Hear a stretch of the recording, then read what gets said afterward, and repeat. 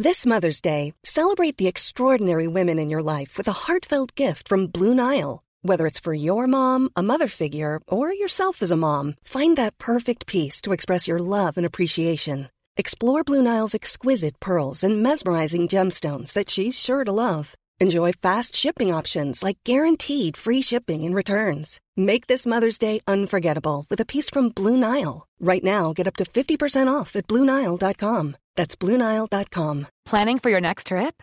Elevate your travel style with Quince. Quince has all the jet-setting essentials you'll want for your next getaway, like European linen, premium luggage options, buttery soft Italian leather bags, and so much more. And is all priced at 50 to 80% less than similar brands. Plus, Quince only works with factories that use safe and ethical manufacturing practices. Pack your bags with high-quality essentials you'll be wearing for vacations to come with Quince. Go to quince.com/pack for free shipping and 365-day returns.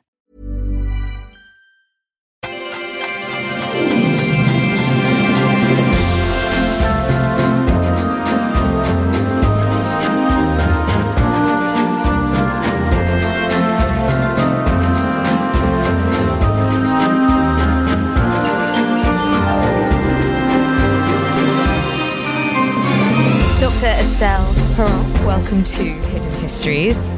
We are stood at the foot of Westminster Abbey, looking over the courtyard, Dean's Yard, and there's part of the original old palace to the left, and the sun's sort of setting. It's a quite chilly November evening. It's quite atmospheric, and we're going to talk about your favourite monarch in history. You're an expert on Elizabeth I and why Westminster Abbey was so important to her throughout her reign and also after her death. Well, thank you first for having me. Yes, Westminster Abbey was actually very important to Elizabeth. And I think in a way, she was crowned there in 1559. So that's a big thing already. But also she was buried here. But what's more important as well is that it's a place very important for the relationship between Elizabeth I and Mary, not during their lifetime, but after their death, which I think is a fabulous history. So as we know, Elizabeth died on 24th March 1603 at Richmond Palace, and it was a universal mourning. People mourned her death. They were really sad about it. It was the end of an era being ruled by such a powerful woman, and a king was about, to rule over England, James VI of Scotland, who was going to become James I of England. What's very interesting is that she was buried, as I said, in Westminster Abbey. And she was actually led within the wooden coffin and first buried in the vault of her grandfather, King Henry VII. James I did not attend the ceremony. He chose not to. What's very interesting as well is that you have to imagine, and I don't know if you've been to Westminster Abbey, so now she's in a different place, obviously. Okay, because it is for anybody who hasn't been there, Westminster Abbey houses monarchs all through the centuries. It really is. It's somewhere worth going in itself, just to see the incredible tomb monuments that are already there. They pan all the way back from Edward I, all the way through to Edward III, Richard II, they go to Elizabeth, and beyond. Yes, exactly. And James I erected a large, white marble monument to Elizabeth in the north aisle of Henry VII's chapel.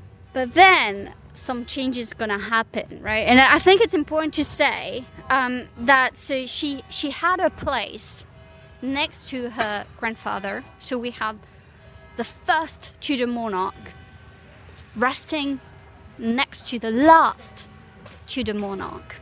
And I think it's quite very important here. I thought it was very symbolic. But James was not a Tudor.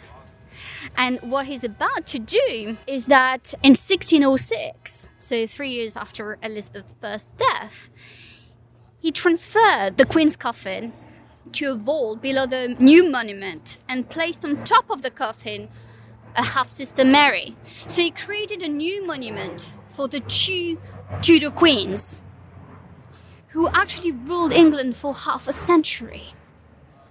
And I want you to remember that because, in a way, he changed the perception of monarchy.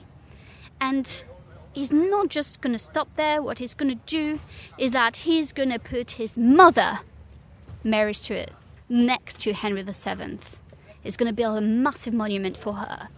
And so if you go to Westminster Abbey, you have on the right aisle Henry VII, Mary I.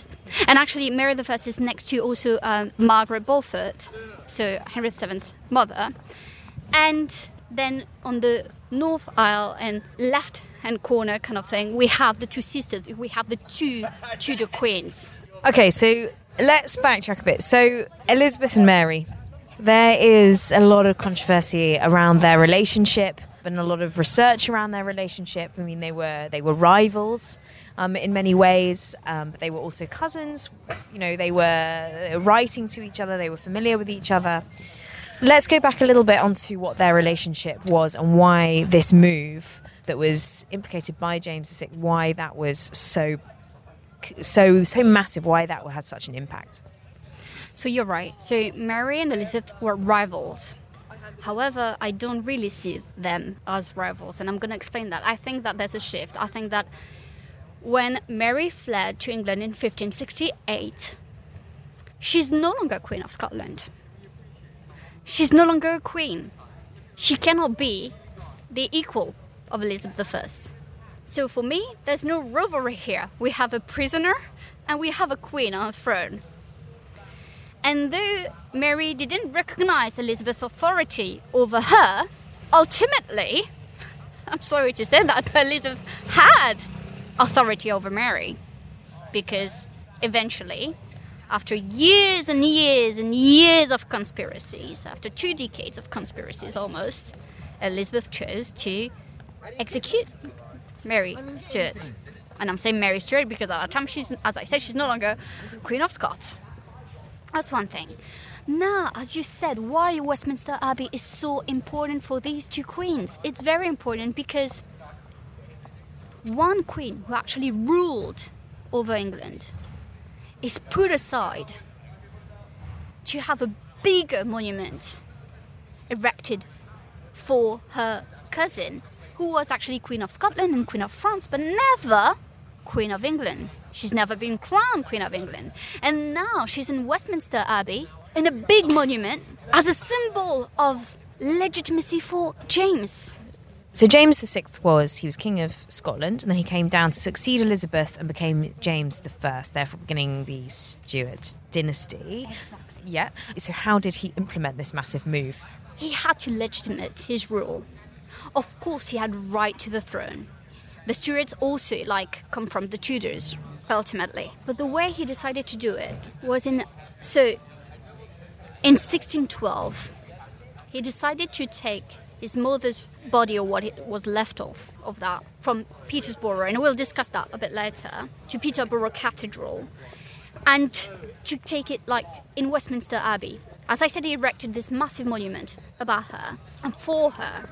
And you can read a transcription on this monument that is obviously in Latin, but we have the translation.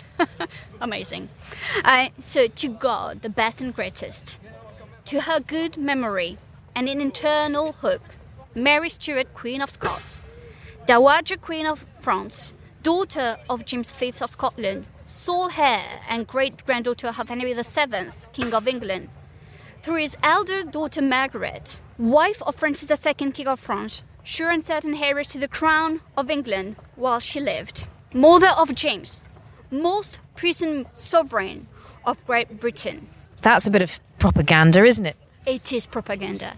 So it shows that what is very interesting, James did not lift a finger to save his mother.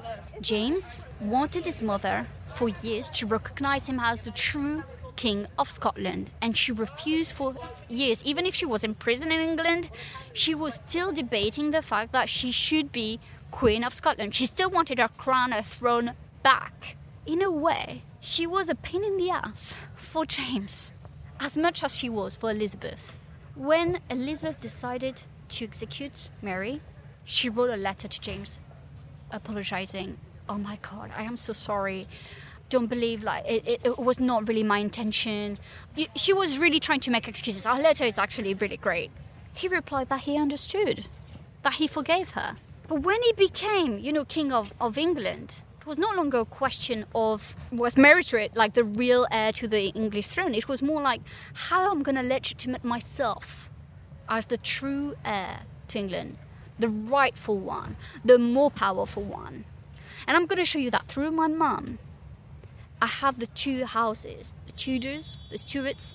I also have connections with France because she had a huge impact on France. And she was a Guise. And I always say that Mary Stuart is actually much more of a Guise than she is a Stuart. So all of this was, as you said, Helen, propaganda to really legitimate his rulership over England. Because there must have been an extraordinary amount of responsibility on James's shoulders. I mean, there must have been opposition to his rule of England having come from Scotland. I mean, this was beginning a new dynasty. How did people respond to the change? Well, actually, he was really well welcomed because people felt they were tired of being ruled by a woman. So they were very pleased that it was a man who was coming, to the throne of England. However, you're right, he was still Scottish, but he agreed to come to London. He agreed to rule Scotland from London. It all started, London taking England, also taking over, their relationship with Scotland was at that time as well when he chose to rule from London. But also, he was a Protestant king. And Elizabeth was, even despite the fact that if you look at Jesse Child's book on God's traitors, I believe that if you compare it to what was happening in Europe, Elizabeth was still relatively tolerant. And I believe that if you look at the works of Michael Kessier on Catholicism in early modern England, you see that there are lots of communities that accepted Elizabeth's rule. Okay, so when people see Elizabeth as someone very anti-Catholic and not tolerant enough, I'm like, when we really look at the evidence, I'm not really sure. And if we compare with Europe, other monarchs, I'm not really sure that is truth here. So, but James was, we're tonight with the 5th of November, we're recording tonight, and it's a gunpowder plot as well. And we're a few feet away from the Parliament as well, right? And it is quite amazing because it happened because people thought he was too anti-Catholic. So we had part of the population that felt that Elizabeth was not tolerant enough, but James was far worse than Elizabeth was towards the Catholics. So that's so he was, when I say he was welcome because he was a man, yes, but the Catholic community feared James I of England and what was going to be his policies against Catholicism. So just before James came down from Scotland, just before he succeeded the throne, Elizabeth died. She died in Richmond? Yes, yeah. She died in Richmond on 24th March 1603. Her body lay at Richmond for a few days, and then it was brought by barge to Whitehall Palace. Thousands of people turned out to see her funeral procession to the Abbey on the 20th April 1603. And there was lots of weeping. It's recorded in chronicles that people were weeping, grieving for their lost queen. I think, yes, she was obviously she was a woman, but this idea that she was really much the mother of her country, if you look at that image that she created during her reign, this is probably how the people of London felt. They lost their English mother, they lost their queen, and the country was about to be taken over by a foreign king. You know what I mean? So it's a bit like, oh, okay, he's not really English, really. He's Scottish, he's a bit French as well. So, and he's obviously, half English, but he's not fully English like Elizabeth was. And she repeated that in all of, not in all, but in most of her speeches when she says, I was born in this realm. Give me another king or queen. Both of my parents were English. So when she did that, she differentiated herself from Mary Tudor, Mary I, who was half Spanish, half English. But she also created this feeling of belonging to a country and being the mother of this country. And I would argue, in my research, I argue that she's mother and father because she's Queen and King of England. So she was really publicly mourned in London, in England. But, Mary had died previously at the agreement of Elizabeth. But she was a queen in her own right as well. How was her death received by the public? That's a very interesting question because, she died on 8th February 1587. And I would like to point out a few things before talking about that. First of all, on 19th December 1586, Mary wrote a letter to Elizabeth. She knew that she was going to be executed, so she had one request. She wanted to be buried in holy ground in France. She didn't want to be buried in England. Elizabeth refused that request. And the English, it depends, in a way, because she was executed far away from London. There was no real impact on her death. From the English people, probably the Catholic communities, yes, but not from in the north of England, but not from the Londoners, for example. However, her death had a huge impact in France. There was a procession, there was a ceremony in France at her death on the 13th, if I'm not correct, 13th or 14th, I think it's 13th March 1587. And there was a huge procession, and Paris was mourning. She used to be Queen of France, so they lost one of their queens, and they remembered her. And so there was in a way, for Elizabeth, we have mourning from Londoners, and for Mary, we have mourning from Parisians. I don't really know how her death was received in Scotland, as I said, because in a way she was such a pain in the ass for James that. And he didn't know her. Honestly, she left, he was 1 year old. He didn't know his mother. So how much can you really grieve for someone you've never met? Yeah, that's a really interesting point, actually, the fact that he never knew her. Okay, so are they actually buried next to each other, Elizabeth and... So there's one monument for Mary with Henry VII not far. Well, Mary Great Beaufort. And you have Henry VII in the middle, Mary and Margaret. So the two, the two queens who gave birth, right? Yeah, okay, yeah. And you have Mary and Elizabeth who didn't give birth. Let me say that. Right, okay. I think it's quite important. Mom deserves the best, and there's no better place to shop for Mother's Day than Whole Foods Market. They're your destination for unbeatable savings, from premium gifts to show-stopping flowers and irresistible desserts. Start by saving 33% with Prime on all body care and candles. Then get a 15-stem bunch of tulips for just $9.99 each with Prime. Round out Mom's menu with festive rosé, irresistible berry chantilly cake, and more special treats. Come celebrate Mother's Day at Whole Foods Market. Mother's Day is around the corner. Find the perfect gift for the mom in your life with a stunning piece of jewelry from Blue Nile. From timeless pearls to dazzling gemstones, Blue Nile has something she'll adore. Need it fast? Most items can ship overnight. Plus, enjoy guaranteed free shipping and returns. Don't miss our special Mother's Day deals. Save big on the season's most beautiful trends. For a limited time, get up to 50% off by going to BlueNile.com. That's BlueNile.com. When you make decisions for your company, you look for the no-brainers. And if you have a lot of mailing to do, Stamps.com is the ultimate no-brainer. It streamlines your processes to make your business more efficient, which makes you less busy. Mail checks, invoices, legal documents, and everything you need to keep your business running with Stamps.com.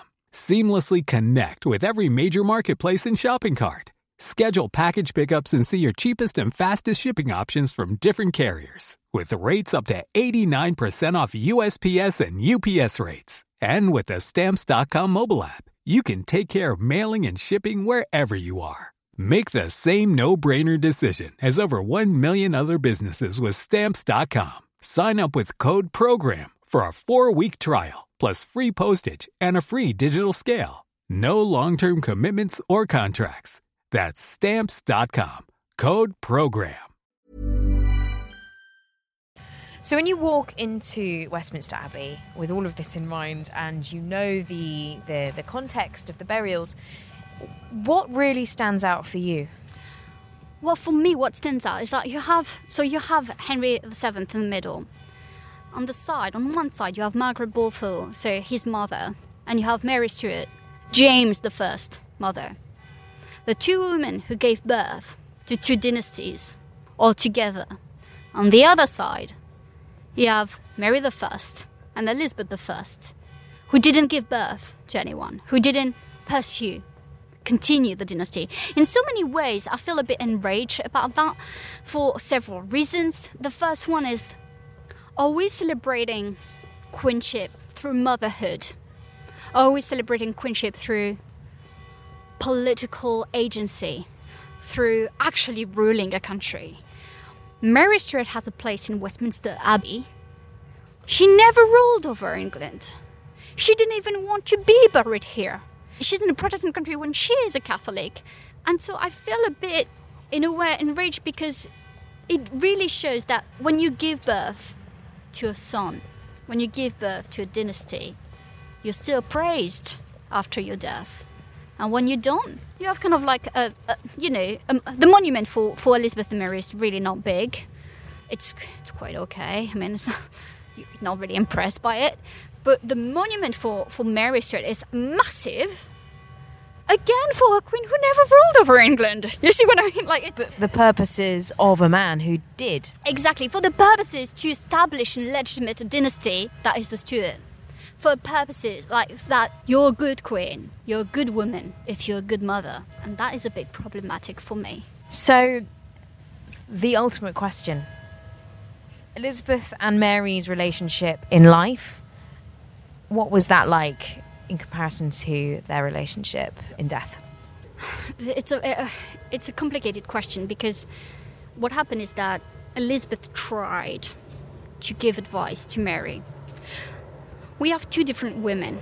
We have Mary Stuart, who was Queen of Scotland, after, I think her father died 6 days or 8 days after, she was born. And she was sent to France before her 6th birthday. She was a center of attention. She was praised for her beauty. She was praised for her Catholicism. She was she was the perfect princess, the one you wanted to marry. Elizabeth was declared bastard at the age of 3, was sexually abused by Thomas Seymour at 13, was sent at the Tower during her sister's reign, and then, out of, a big surprise for everyone, she became Queen of England. And so we have two different fates. We have two different women, with one who felt, Mary, very much entitled, very much already in power. I mean, she received an education in France. She was at the French court. She was Queen of France. And then her husband died, Francis II died in December 1560. She was sent back to Scotland a few months after that. It was a bit of a shock for her because there were two different courts in France and Scotland. And Elizabeth is going to advise her. Mary's never going to listen. Mary is even going to decide to get married to Henry Darnley, a cousin of Elizabeth and herself, to strengthen her claim to the throne of England, pissing off Elizabeth massively. Because Henry Darnley is an English subject. They didn't ask for her permission, and it's not acceptable. So their relationship has always been uneven. It's always been unequal, because Mary had much more power, had much more network than Elizabeth. But Elizabeth had much more, how can I put it? I want to say intelligence, really. She knew how to play the political games. She was smarter in her choices than Mary. And Mary's just going to make different mistakes. And when Henry Darnley died, it was a bit suspicious anyway. Elizabeth wrote to Mary and said, you really have to distance yourself from anyone involved in your late husband's death. And Mary, she was probably forced, I believe that. She was forced to marry Earl Bothwell. But regardless, I mean, she never played this kind of sisterhood.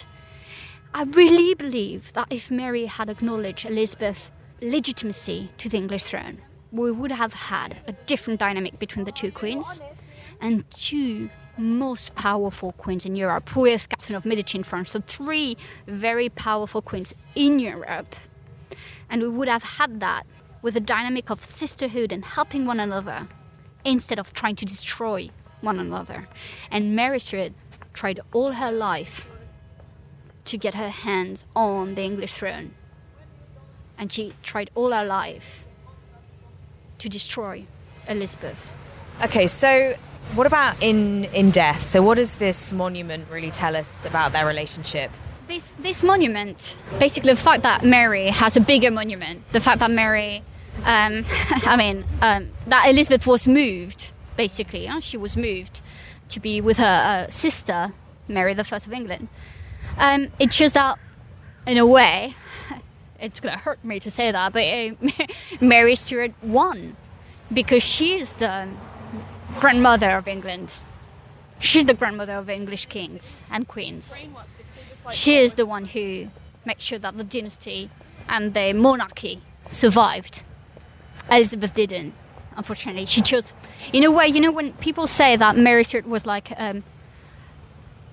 she had her own heart and she followed it and she was the real woman. I believe that Elizabeth said, actually she said it, she will always be own free woman. Elizabeth chose herself before choosing her dynasty, and I think in a way it's very modern. You choose yourself before choosing your duties, and but Mary, in a way, it shows that she won in terms of like being remembered in such a bigger monument. Well, she's never ruled England. It's quite amazing. So that's an incentive to go to Westminster Abbey and go and show Elizabeth some of the respect that she deserves as the ruler and Queen of England. Elizabeth really loved her people, really loved her country. And I can't really say that for Mary and Scotland. So I think that it's something also to remember. Should we always be remembered through motherhood, or should we be remembered also for the person we are? And I think we have to remember Elizabeth for who she was, the greatest queen, monarch of England. Well, I wouldn't even want to say of the world, but, it's me. Estelle, where can everyone find you? What are you working on at the moment? So I just finished my first monograph on Elizabeth I through Valois eyes. Valois is the French dynasty at the same time as the Tudors. And I look at how the French, so the French ambassadors and the French rulers, so Charles IX, Henry III and Catherine of Medici, viewed Elizabeth. What were their relationship with her? So that's my first monograph. And yes, I'm also a lecturer in history. So I'm allowed to teach. So I teach at New College of the Humanities. And this is where you can find me if you need anything. And where are you on Twitter? Dr. Estelle Paranque, or on Instagram as well. It's Dr. Estelle Paranque. So I'm very easy, So any positive praise of Elizabeth, look for Estelle. Thank you so much for coming on the podcast, and we really look forward to having you back. Thank you so much, Helen.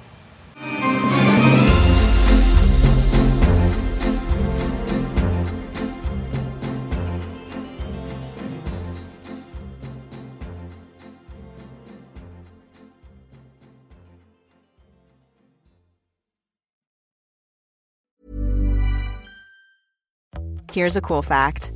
A crocodile can't stick out its tongue. Another cool fact, you can get short-term health insurance for a month or just under a year in some states. United Healthcare short-term insurance plans are designed for people who are between jobs, coming off their parents' plan, or turning a side hustle into a full-time gig. Underwritten by Golden Rule Insurance Company, they offer flexible, budget-friendly coverage with access to a nationwide network of doctors and hospitals. Get more cool facts about United Healthcare short-term plans at uh1.com. Hey, it's Danny Pellegrino from Everything Iconic. Ready to upgrade your style game without blowing your budget? Check out Quince. They've got all the good stuff, shirts and polos, activewear, and fine leather goods, all at 50 to 80% less than other high-end brands. And the best part? They're all about safe, ethical, and responsible manufacturing. Get that luxury vibe without the luxury price tag. Hit up quince.com/upgrade for free shipping and 365-day returns on your next order. That's quince.com/upgrade.